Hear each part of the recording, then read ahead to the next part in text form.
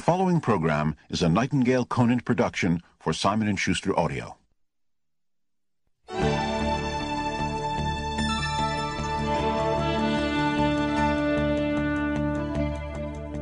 You're talking about motivation. That's it. And that's what I'm going to be talking about is motivation. West Texas rancher had a coming out party for his daughter. Now, this was one of those real rich Texans. I mean, thousands of acres of land, tens of thousands of head of cattle, dozens of producing oil wells. I mean, a great big house and an Olympic-sized swimming pool. Now, this coming out party for his daughter, us salespeople refer to that as group prospecting. I mean, he wanted to have a look of all of the fine young men in West Texas, so they came in from 100 miles away. Well, they had a marvelous occasion, and along about midnight, the host invited them out to his Olympic-sized swimming pool, which he'd had the foresight to stock with water moccasins and alligators. And he said to the young men, he said, now the first one of you young men who will jump in this pool and swim the length of it, he said, I'll give you 5,000 acres of my best land. And if you don't want the land, he said, I'll offer you $1 million in cash. And he said, if you don't want that, I will give you the hand of my beautiful daughter in marriage. Now, I don't have to tell you fellas this, but I think it's obvious that everybody knows that she is our only heir. And the one who gets her for his bride will eventually get all of this. Well, the words were no sooner out of his mouth than there was a loud splash at one end of that pool, followed by an almost immediate emergence of a dripping young man at the other end of that pool. He had set a world's record which will never even be approached. Well, the host was all excited. He ran down there, and as the young man was just shaking himself off from that fast swim, he said, congratulations, son, that's absolutely fantastic. He says, do you want the 5,000 acres of my best land? The young man said, no, sir. He said, well, do you want the $1 million in cash? He said, no, sir. Well, he said, then, son, I've got to assume that you want the hand of my beautiful daughter in marriage. The young man said, no, sir. And the West Texan said, well, son, for crying out loud, what do you want? The young man said, I want to know the name of that dude that pushed me in the swimming pool.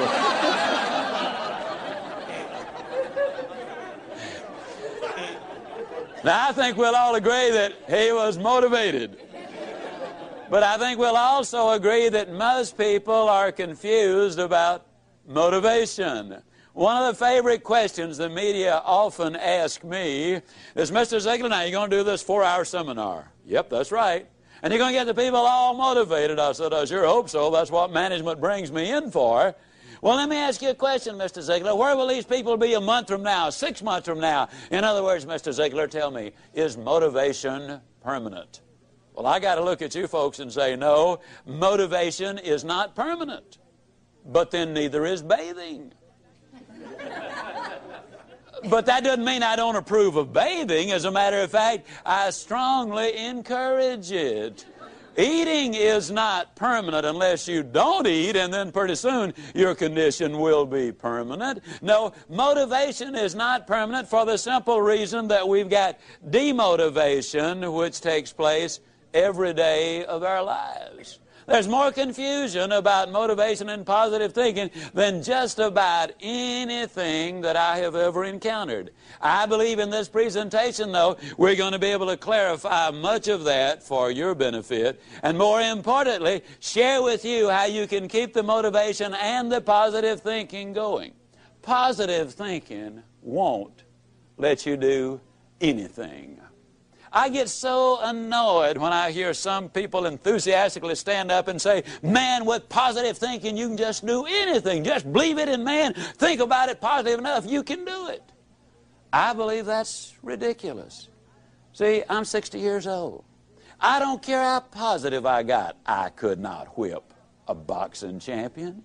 I don't care how positive I got. I could not play football in the NFL or the basketball in the NBA. I don't care how positive I got, I couldn't perform major surgery on you and have you live. Nor could I give you a lecture on nuclear physics. Positive thinking won't let you do anything, but it will let you do everything. Better than negative thinking will. Now, I know that for most busy people, getting regular exercise is about as easy as climbing Mount Kilimanjaro. But it can be done. You've just got to have a plan. You've got to set some goals, because it's just as difficult to reach a destination you don't have as it is to come back from a place you've never been. Unless you have definite, precise, clearly defined goals, you will not realize the maximum potential that lies within you. And this applies to every aspect of your life, not just to exercise. Now, here's some steps you can take towards that end. First, identify your goals, and next, set a deadline for reaching them. Make a list of obstacles you have to overcome to reach your goals. Identify the people who can help you overcome those obstacles, and make a list of skills you have and those you need to achieve your goals, and then develop a plan. Now, a word about goals themselves. There are 7 different kinds of goals. There are physical, financial, spiritual, career, family, mental, and social. And these 7 types of goals share several characteristics. First, to be effective, they must effect change. We must have some big goals, because thinking big creates the excitement necessary for accomplishment. Second, you must have some long-range goals so that short-range frustrations don't stop you in your tracks. Occasionally, circumstances do arise that are beyond your control, and oftentimes obstacles such as market changes, sickness, accidents, or family problems can be pretty intimidating. But by keeping your eye on the prize, you will find that the excitement of winning that prize will carry you through the tough times. Third, if you don't have daily objectives, you qualify as a dreamer and not as a doer. Dreamers are fine, provided they build foundations under their dreams by working daily towards them. Often, the difference between the great and the near great is the awareness that making it big means working every day towards our long-range objectives. And 4, your goals must be specific, not vague or general. If you want a new home, for example, know every detail of that house. How many square feet, number of rooms and bathrooms, the shape of the living room, the type and kind of lot, its location. If it's a car you're dreaming about, picture the make, the model, the color, and every option you want it to have. You see, if you want to reach your goal, you must see it, be able to smell, to touch, and to taste it. Know how it looks and what it feels like in your own mind. Before you can reach that goal, you see, it is true that whether you think you can or think you can't, you are generally right.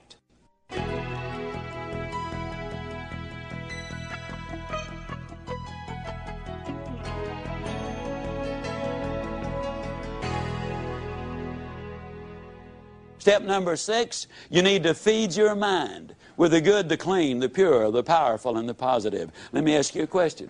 If I were to come into your living room one day with a pail of garbage and dump it on your living room floor, what do you think you'd do? I bet I can answer the question.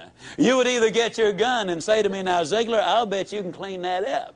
Or you'd get on the telephone and you'd call the police. Or you'd whip me as long as I was there. Those are things you would probably do. I mean, and then for months you'd be talking about this crazy guy came in my home, dumped garbage on the floor, ought to shot him. As a matter of fact, I wish I had. But we could clean the garbage up off your living room floor. But what about the garbage that we dump in our mind every single day?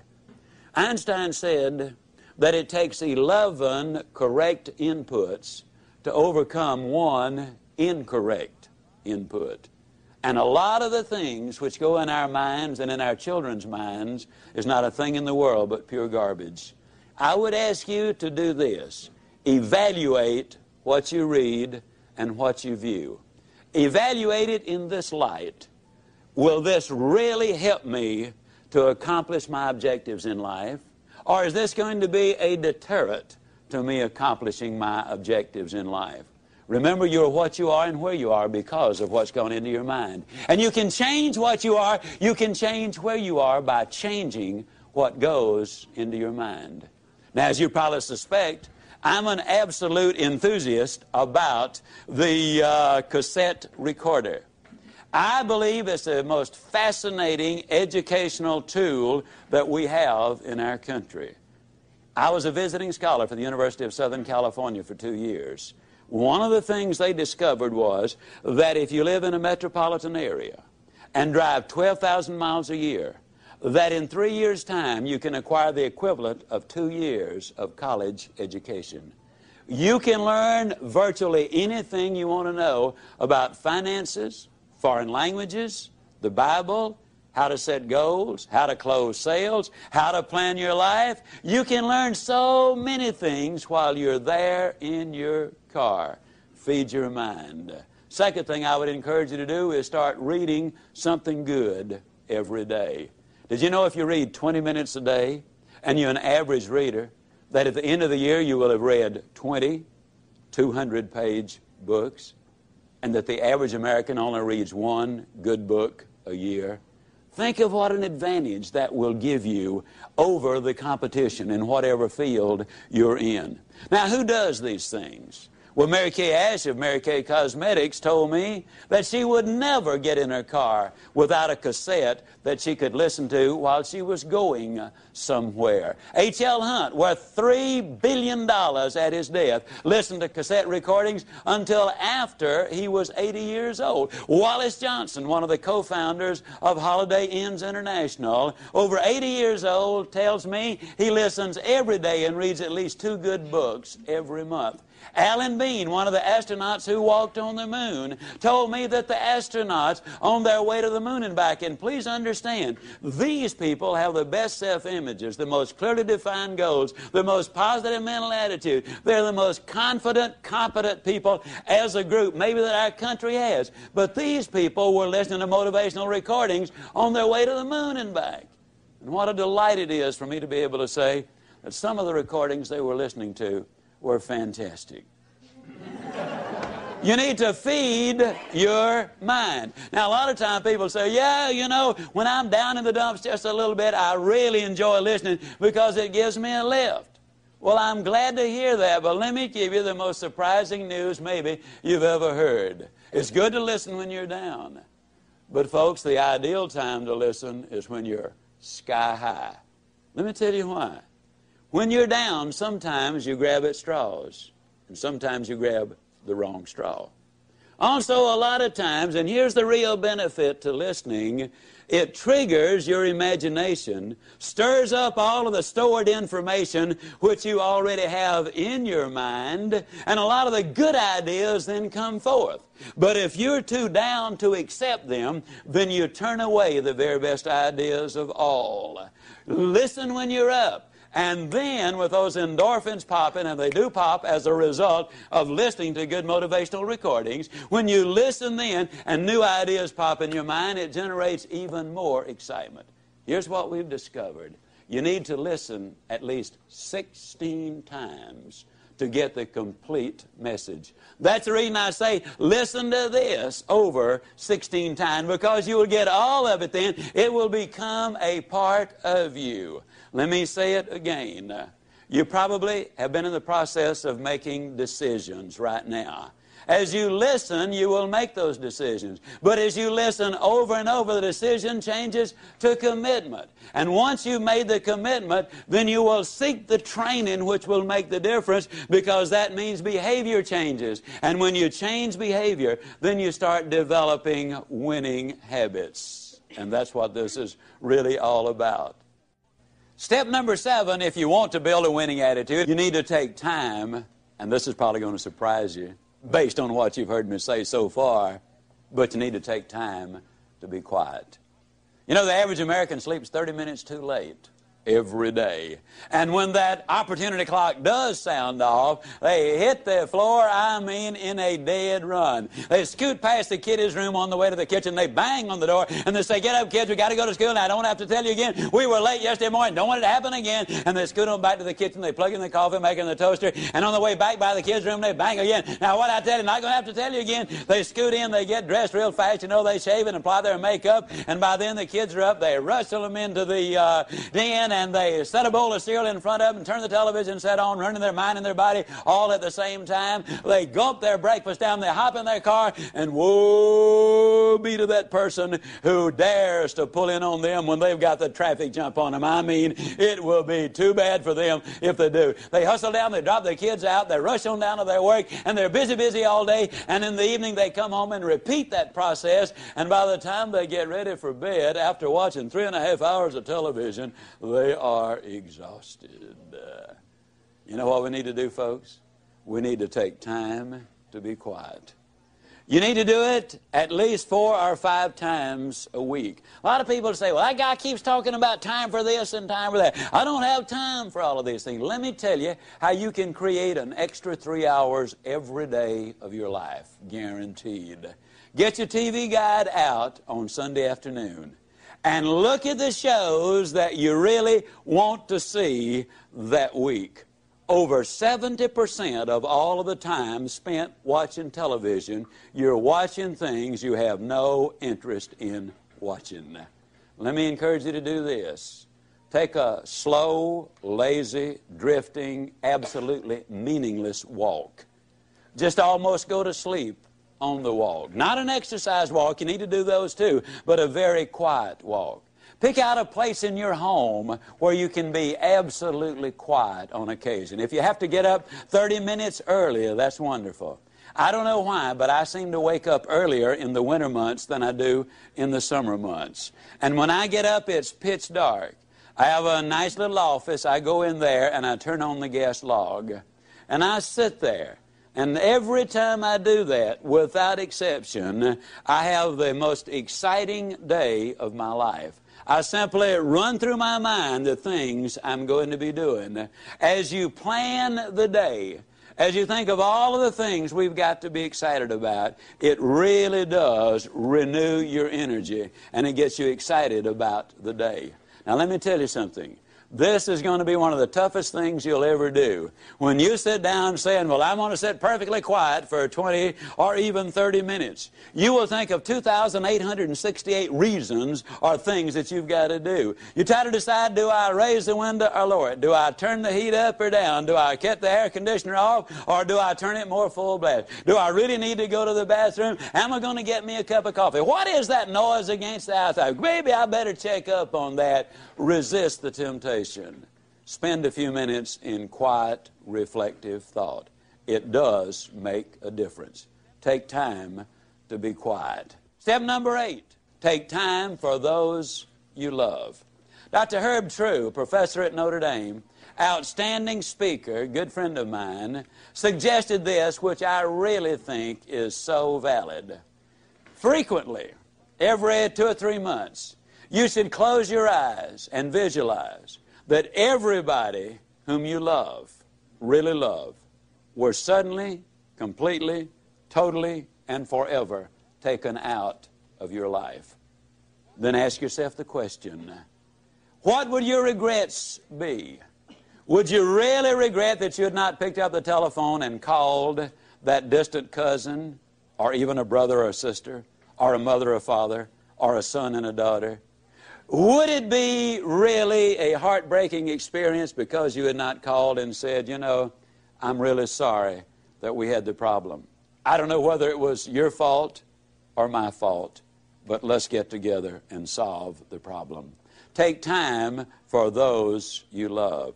Spend time with each other. Those of you who are married, spend time as husband and wife, just enjoying each other, communicating with each other, getting acquainted with each other. Earlier I said all of the studies reveal that if there is that close relationship, then success is more likely to come your way. Korn Ferry International, an executive search firm in New York City, in conjunction with the UCLA School of Management, did a study on 1,362 vice presidents, men and women who were aspiring to the president's chair. Their average income was $215,000. They had spent an average of 15 years working for the company, and the most lucrative of them, those who had the highest paying of all the jobs, had had 2 or fewer jobs in their lifetime. They were loyal to their company. 87% of them were still married to their one and only mate. 92% of them were raised by 2-parent families. But the story has even more. They said they considered integrity the most important characteristic in their success arsenal. 100% of them said hard work was absolutely necessary. 89% of them had 2, 3, 4, or more children.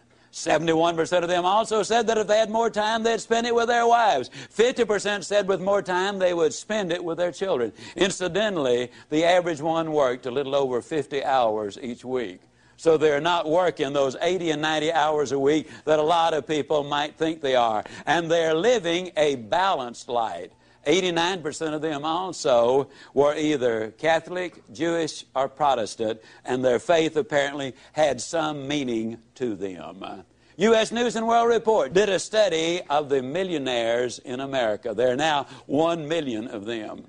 They said the typical millionaire has gotten that way because he's earned his money or her money over a period of 20 to 30 years. They do work about 50 hours a week. They're still married to their high school or college sweethearts. In other words, the family is intact. Incidentally, a couple of other little things you'll be intrigued about this. They discovered that less than 1%, and the implication was it was considerably less than 1%, of all of the millionaires in America earned their money in music, radio, television, the movies, and all athletic endeavors combined. Considerably less than 1%. Intriguing, isn't it? Also, they discovered there are far more salespeople who are millionaires than doctors. And me being a salesman, I kind of related to that one. I thought it was neat. Now, what does all of these studies really say? These studies say that if we can build that relationship with those we love. Now, your family might simply be mother and daughter. It might be father and son. It might be husband and wife. It might be brother and sister. But you know who you're close to. The better you get along with the ones you love, the more likely you are to be successful in whatever else it is you do. Now, what do these steps involve? Let's do a very quick review of them. Those 8 steps, number 1, we decided we would not judge the day by the weather. Number 2, we'd learn to look for the good in every situation and every person. Number 3, we would greet people properly, whether it was on the telephone or in person. Number 4, we would identify the go-lights of life for what they really are. Number 5, we would take care of our physical body. Number 6, we would daily feed our mind with the good and the clean and the pure and the powerful and the positive. And number 7, we would take time to be quiet, to recharge our batteries. And number 8, we would spend time with those we love. Now, let me give you a little warning. When you start doing the things we're talking about, when you start talking about go-lights and warms and strong ends, when you start talking about super good but I'll get better, when you start talking about outstanding but I'm improving, there will be some who will criticize you. You can count on it. But let me tell you this, since the beginning of time, nobody has ever erected a statue to a critic. So obviously, they're not held in such high esteem. I might also warn you that there are some people who will laugh at you. But let me remind you that the little world laughed, but the big world gathered on the banks of the Hudson when Robert Fulton went steaming by. The little world laughed, but the big world was at Kitty Hawk when the Wright brothers made that historic flight. The little world laughed, but the big world was tuned in when Alexander Graham Bell made that phone call that open the lines of communication which are so important today. The little world might laugh as you set out on your objective, but let me point this out. The big world is going to be right there at the finish line, cheering you across. Let me also emphasize that what you get by reaching the destinations you set in life, what you get is not nearly so important as what you will become by reaching your destination. You see, you'll become the winner you were born to be. Buy these ideas. Do these things. Take these steps. Follow these procedures, because if you do, I can close by saying, do these things, and I definitely will see you. And yes, I do mean you at the top.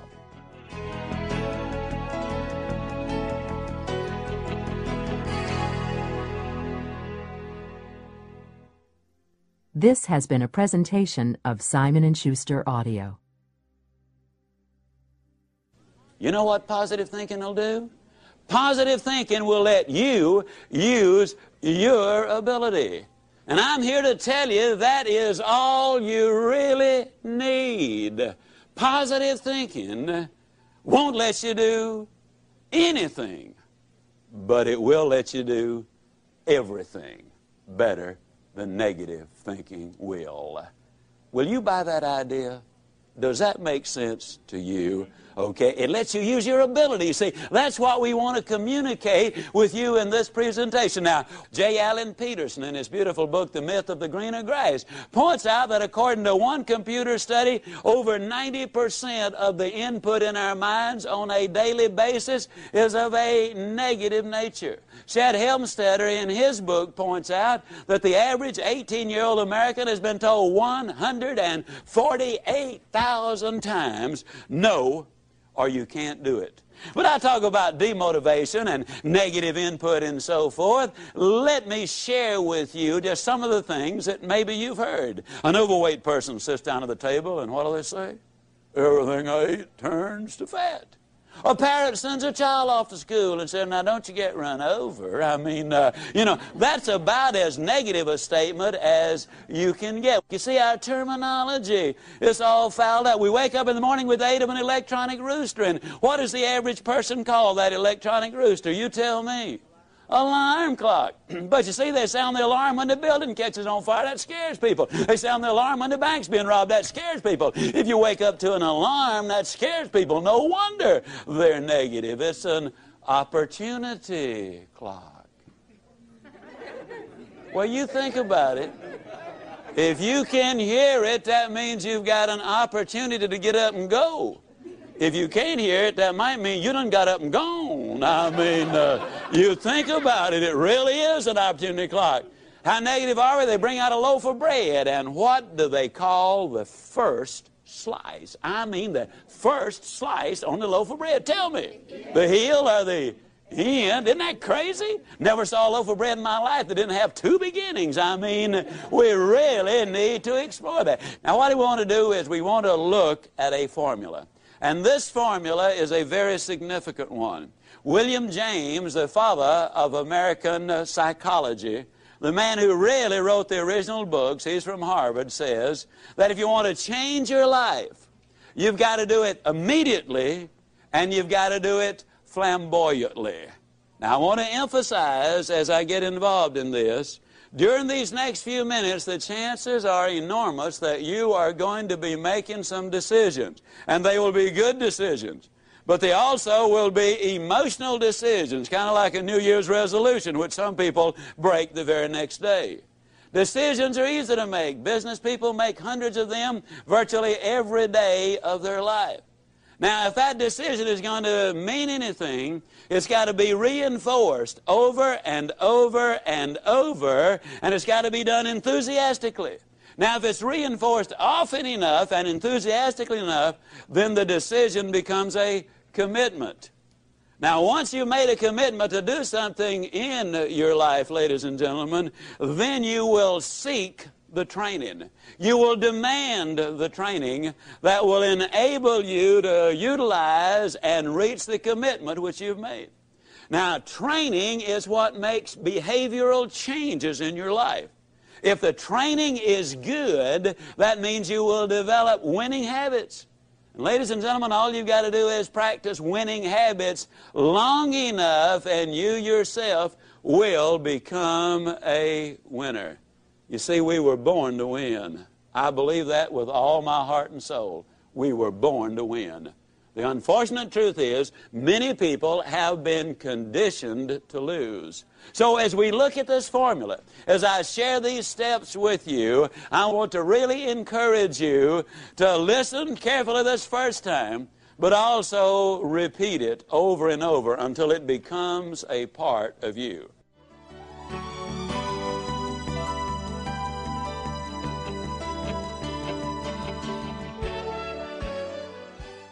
To break a bad habit, smoking, drinking, habitual lateness, being overweight, whatever, the first and most important thing you must do is decide that you really want to change. That is a decision you and only you can make.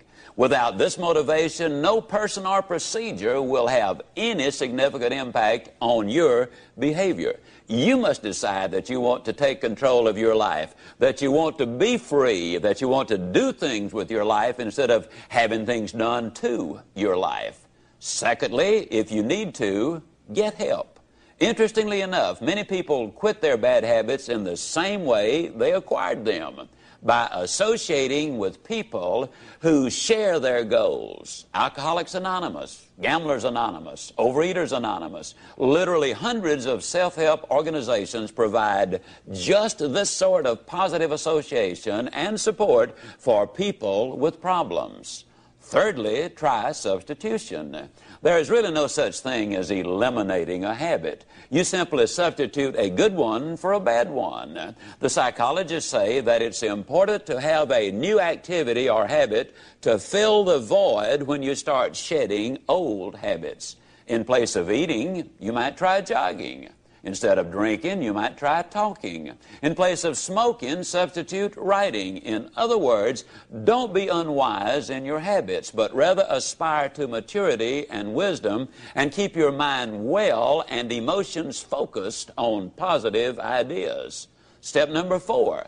Use the psychological technique of imaging, of visualizing yourself as free of that destructive habit. Picture yourself as doing something else, something positive, something winning. And a final suggestion. Once you decide to grab hold of a new habit, you will need, for a while, to force yourself to hold on real tight, to hold on to it for all you're worth. Eventually, it will get easier and even become fun. But at first, to make it stick, to turn it into a real good habit, you've got to make yourself do it for at least 21 consecutive days. Do it for 21 consecutive days in a row, and you'll have a real good shot at beginning to live a different kind of life. You might just become a happier, more motivated, excited, and enthusiastic person.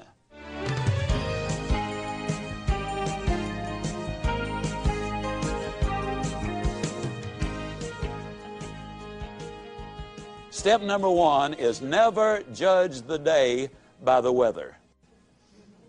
Now that sounds like a very simple thing, but suppose the weather is miserable. Does that mean you're going to decide to have a miserable day? That doesn't make any sense, does it? And yet a lot of times when I'm talking with people, I'll say, how you doing? Well, they'll say, you know, with this weather, what can you expect? As if the weather was the only factor. I'll never forget when my beautiful middle daughter was born. Dreary, bitterly cold, cloudy, overcast, snowy day. Oh, it was an ugly day. But do you think when I looked at that beautiful daughter of mine that I had any concern about the weather out there? Step number 2, you need to learn to look for the good in other things and in other people. Now that's very, very important. Forbes magazine had a most intriguing article. They were talking about successful entrepreneurs. And in this article they point out that an incredibly high percentage of those entrepreneurs make their money in a new location.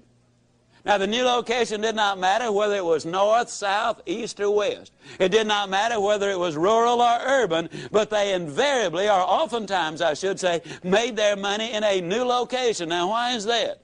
Very simple. When they go in the new town, they are the new area, they're not familiar with the bureaucracy. They're not familiar with the problems. They don't know the things which cannot be done. They go in with extraordinarily high expectations. And expectations in life, ladies and gentlemen, are so important. You see, you're going to find what you are looking for. We have a seminar in Dallas which people attend from all over the world. We try to get the corporations and other people to send husbands and wives together, because our research indicates that if the team functions together, they both will do better in whatever it is they do. There's one company sent in 4 couples. We have a little process whereby we separate the people into little groups, or one section of where we got about 8 or 10 people, another one where we got about 20 people, and then we have the general get-together 3 times a day. Well, in the individual groups, they do a lot of role-playing and participation. They're very busy. And every time an individual says or does anything, the other members of that other group write them a little note that says, "I like Jean Smith because." And then they use some specific observable behavior that they like about her. At the end of the 3 days, each one there will have from 1 to as many as 200 of those little slips. You're talking about motivators. People get excited about it. Well, these 4 couples really got turned on, and we finished at about 8:30 that evening. They went out the first night to a very late dinner at one of Dallas's finest restaurants. They hit the jackpot with a waiter. He had been there over 20 years, been a waiter over 25 years. He was professional in every way. He was there when he was needed, but he did not join the party. He was friendly, but he was not familiar. At every need, he was there. He was really great. There was a lot of interchange. They got his name. When they left, because he had contributed so much to the enjoyment of the evening, they left him a 25% tip, which is significant in a very expensive restaurant. Also, each one of them wrote him one of those little slips of paper, "I like because." And they walked out the front door. They'd gotten about 100 feet when they heard his voice from the rear saying, "Wait a minute, folks, wait a minute." And it was the waiter running up to them. He was waving those 8 slips of paper. He said to them, "You know, I've been a waiter over 25 years. I've been here over 20 years. And then he broke down. And they said he could not talk for what seemed like forever. It probably was no more than a minute. He finally regained his composure, and he said, "You know, this is the nicest thing that has happened to me in 25 years as a waiter." He said, "I'll never forget tonight." And he turned and walked away. Calvert Robert says that there are over 3 billion people on the face of this earth who go to bed hungry every night. But he says there are 4 billion people on the face of this earth who go to bed hungry every night for some sincere, honest appreciation, a compliment, if you will. The waiter story has 2 bottom lines. Bottom line number 1, wouldn't you love to have been at the next table that waiter served? Don't you know they got the best service anybody has ever gotten in a restaurant since restaurants opened to serve the public? But the real bottom line, and the real reason I tell the story, is this. The waiter said it was an occasion he'd never forget, the most important event of his 25-year career as a waiter. His benefits are enormous. But as great as they were, every last one of the 8 received an even greater benefit. It's absolutely true, folks. You can have everything in life you want if you will just help enough other people get what they want. Step number 3. If you want to build a winning attitude, you need to know how to greet people properly, in person and on the telephone. Have you ever noticed that most people absolutely don't even know how to answer the telephone? I challenge you Two of you get together, look up 10 numbers separately in the yellow pages and swap numbers. I'll guarantee you will be unable to identify more than 3 of the companies you call based on the way they answer the telephone. They snatch the phone off the hook as if it were an intrusion. What do you mean on this number? I wouldn't bother you. Good morning, Lord Company. And you have no more idea than a goat who you've called. When our lady answers the telephone, she says, good morning. And you know it is not a recording that you got. Then she makes a motivational speech. Not as long as the ones I make, but she makes a motivational speech. She says, it's a great day. And people often say, Zigler, is it always a great day? It sure is, and if you don't believe it, you just try missing one of them. It's a great day. And then she identifies the name of the company. Now, when I'm at home, and I stress, this is when I'm at home, I frequently answer the telephone singing, oh, good morning to you. Now, I'll be the first to admit sometimes there's a long pause. Then I sing them another little ditty, if you don't speak up, I'm going to hang up. And many times they'll say, who is this? And I'll say, whoever you want. Who do you want? Man, you sure do feel good today. And I say, yes, many years ago I decided I was going to feel good today. Now, when you greet people personally, you ever notice how people greet each other? How you doing? Not too bad. How you doing? Fine, so far. How you doing? Good, since it's payday. How you doing? Okay, since I get off in 22 minutes. And don't you love it when one of them pulls himself up to the full height and say, well, under the circumstances. I mean, it makes you wonder what they're doing under there in the first place, doesn't it? Now, instead of that old razzmatazz, when you greet somebody, and incidentally, you need to initiate the action. I jog almost always between 5 and 8 o'clock in the evening. I love to jog that time of day. And when I jog, every time I meet somebody, I always give them the same greeting. Good morning. And in 85% of the cases, by actual count, they always respond either all the way with good morning, or they'll get part of it out. It's not morning, man, it's evening. I made this talk the other night in Dallas at about 8:30 in the evening. By the time we left the motel, it was 9:45. I stepped on the elevator. There was a fella on it. I said, good morning. He said, good morning. Now, what am I saying with this? I'm saying that people respond in kind. And if you want to set the tone and the pace, not only in your own life, but in your family and also in your company, this is something you can really do. Now, when somebody says to you, how you doing? Instead of that old negative baloney, why don't you just tell them the truth? Get yourself a 3x5 card, and on one side write outstanding, but I'm improving. On the other side write super good, but I'll get better. And then when somebody says, how you doing? You whip out that card and you say, outstanding. But I'm improving, and I'll guarantee you, you'll never feel sillier in your life. As a matter of fact, you won't even be able to finish it. You'll be laughing on the way, and the other person will too. I will guarantee you, if you'll do this for 3 weeks, you will be shocked at what happens to you as a result of it. Greet people properly.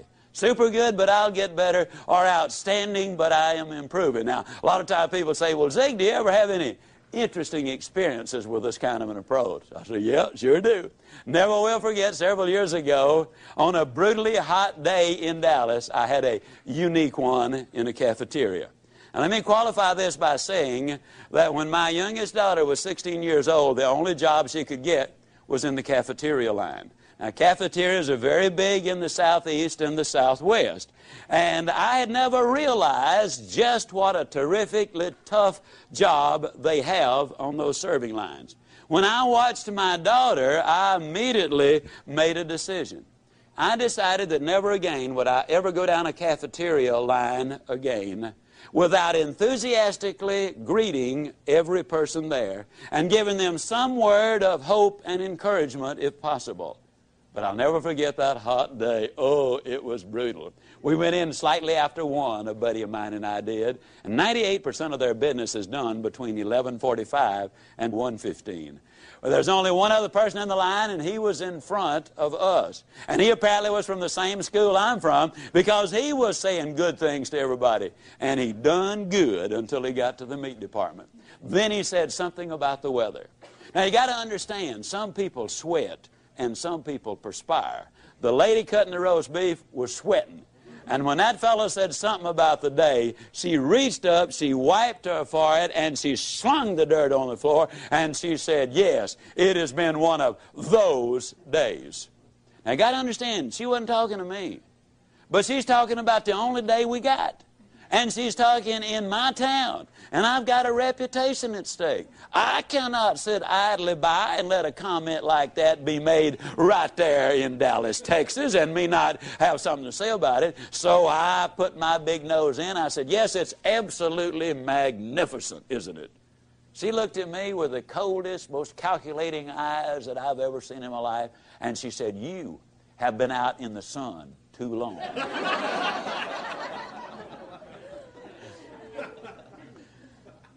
I said, no, ma'am, I've just gotten back from overseas. And I have seen children without any clothes to wear. And I've seen grown men and women without any food to eat. I've seen sanitary conditions which would turn your stomach to an incredible degree. I've seen poverty beyond your wildest imagination. And I look at you and you're young and you're pretty and you're healthy and you're working. And I know that if you really buy in to the American free enterprise system and give this job which you've got absolutely everything you've got, I know that you can move right up in this company because I'm familiar with this company. And I know that someday you can manage this restaurant or another one like it. And who knows if you really buy into the American dream, but what someday some investors might look at you and decide they wanted you to become a part owner in the enterprise. Personally, I thought it was a magnificent, off-the-cuff, impromptu speech. And I knew that she was grateful for it. I knew that she was especially grateful for the fact that I'd taken my valuable time and given her these priceless insights which were going to make a difference in her life. And I knew she wanted to thank me for doing it, but for fear she might have missed her cues, I decided to give her a little lead-in. I said, now you feel lots better, don't you? She looked at me with even more disgust and said, you are sick.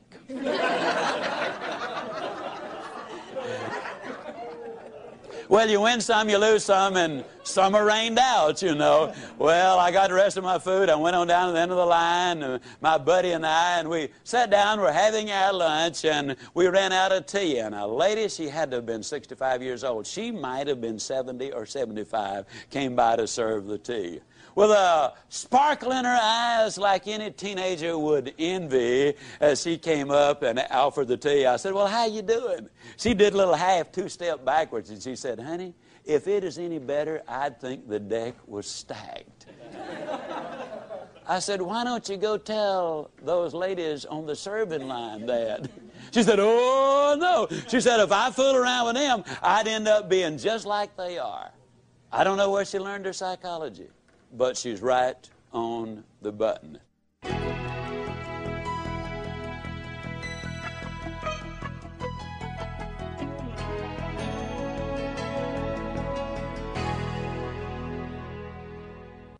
When I say it's important to greet people enthusiastically, I'm really talking about having the right attitude, being positive and upbeat. Having the right mental attitude is one thing most professionals agree on because it is the main reason for the success of any project. In short, your attitude is more important than your aptitude. Now, here's where you come in. You can alter your life by altering your attitude. You are not stuck with the attitude you have. Good, bad, or indifferent, your attitude can be changed. So, how do you get up when you're down? Well, first, you recognize when you are down. Ask yourself, do I feel really down?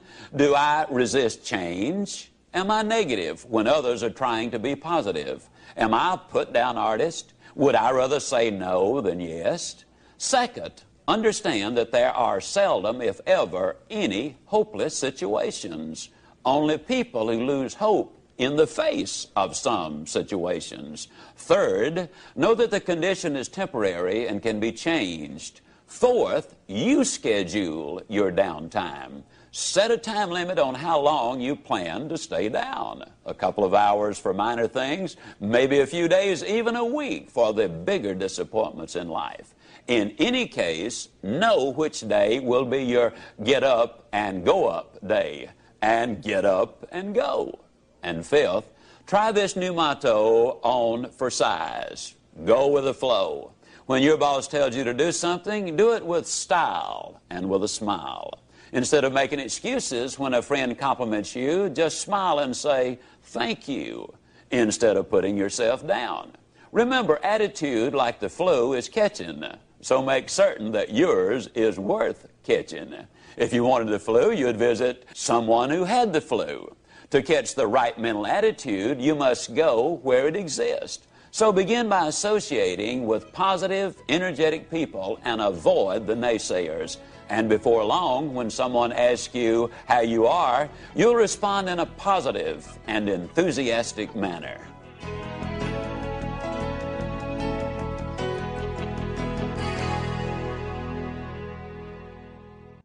Step number 4 is you need to establish some symbols. It seems that on every street corner in every city I go in, there are some symbols. Some people call them red lights, some people call them stoplights, some people call them traffic lights. And in reality, they've all misnamed them. They are go lights, ladies and gentlemen, and they're put there for the express purpose of making traffic go. The average person spends 27 hours a year in front of those lights waiting on the right color to come along. Let me ask you a question.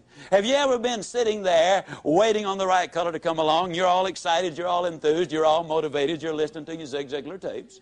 And as you sit there, you look out the side of your eye and you can't believe it. Here sits a dude over there and he's waiting on the right color to come along too. He's got a good and firm grip on that steering wheel. I mean, he doesn't want that car to go anywhere. And he's talking to that light up there, you know, and you watch him a minute, you can't believe it. He's got his foot on the accelerator. He's racing the engine to change the color of the light. How many of you have actually seen some dodo sit there racing a car motor trying to change the color of the light? Can I see your hands? Now, folks, I hate to be negative. Matter of fact, I won't be negative. I'll be like a little boy came home from school one day and said, Dad, I'm afraid I flunked that arithmetic test. His dad said, son, that's negative. Be positive. He said, Dad, I'm positive I flunked that arithmetic test. I don't care how much you race that car motor, it's not going to change the color of the light. Now, let me emphasize a point. Those of you who thought it might be a little juvenile a minute ago for you to say super good, but I'll get better, or outstanding, but I'm improving, if you think that's juvenile, what do you think it is to sit there at a racing car engine trying to change the color of the light? Good friend of mine, Bernie Loftic, Winnipeg, Canada, most positive man on the face of this earth. I know he is. Bernie's so positive he's never had a cold. Every once in a while he has a warm. Bernie is so positive he won't even talk about the weekend. He calls it the strong end. And you said, now wait a minute, Zigler. Go lights, warm, strong end. Is all of that necessary? No, you can be mediocre without it. Mediocre? Who's that dude think he's talking to? Doesn't he know that I'm president of my own company? Mediocre? Doesn't he know I'm worth over $5 million? Mediocre? Doesn't he know that I was #1 in the whole region last year and the year before? Mediocre? Doesn't he know that I've got my Ph.D.? Well, bully for you. I still say mediocre. You see, success is not measured by how you do compared to what somebody else does. See, you might have 10 times the ability. Success is measured by how you do compared to what you could have done with the ability which you have. You see, what I'm talking about is for you to be #1. Oh, I don't believe everybody can be the biggest and the fastest and the strongest and the smartest, but I believe you are #1 when you get up in the morning and say, today, I'm going to give it my best shot. I believe you're #1 when at the end of the day you can honestly look in that mirror and say, today I gave it my best shot. That's all anybody can ask of you. And you know what? With the ability you have and the attitude you're developing, your best shot is all that is required. You'll be #1. Step number 4, establish those symbols. The next time somebody asks you how to get from here to there, Don't say go down to the second stoplight and turn right. Instead, write yourself a little note for the first few weeks. Put it on the dash of your car. Remember, there are go lights. And then when somebody asks you for directions, you'll be ready. You say you go down to the first go light. And you can't say go light with a straight face if your life depended on it. And you know what? You'll grin from ear to ear. The mind is an associating machine, and I'll guarantee you, you'll get results. Step number 5 to build a winning attitude. To be up 90% of the time and on when you need to be. This one begins with a question. Is there anybody here who has a thoroughbred horse worth in excess of $1 million? Okay. If you did have a thoroughbred horse worth over $1 million, would you keep him up half the night, let him drink coffee and booze and smoke cigarettes and eat junk food? What about a $10 dog? $5 cat? You know, actually, you treat a $5 cat better than you do a $1 billion body. And if you had a $1 million thoroughbred, you'd have the best trainer in the country. You would hire a dietitian to make certain his food was exactly right. You'd have the best facilities. You'd have an air-conditioned barn in the summertime and a steam-heated one in the wintertime. $1 million investment. But here's this $1 billion body. Step number 5 really boils down to the fact that we need to take care of our health. Now, to do that, there are some very simple things to do. You need to get a reasonable amount of sleep, ladies and gentlemen. Dr. Forrest Tennant, the #1 drug authority in the country, in my opinion, is a consultant for the National Football League.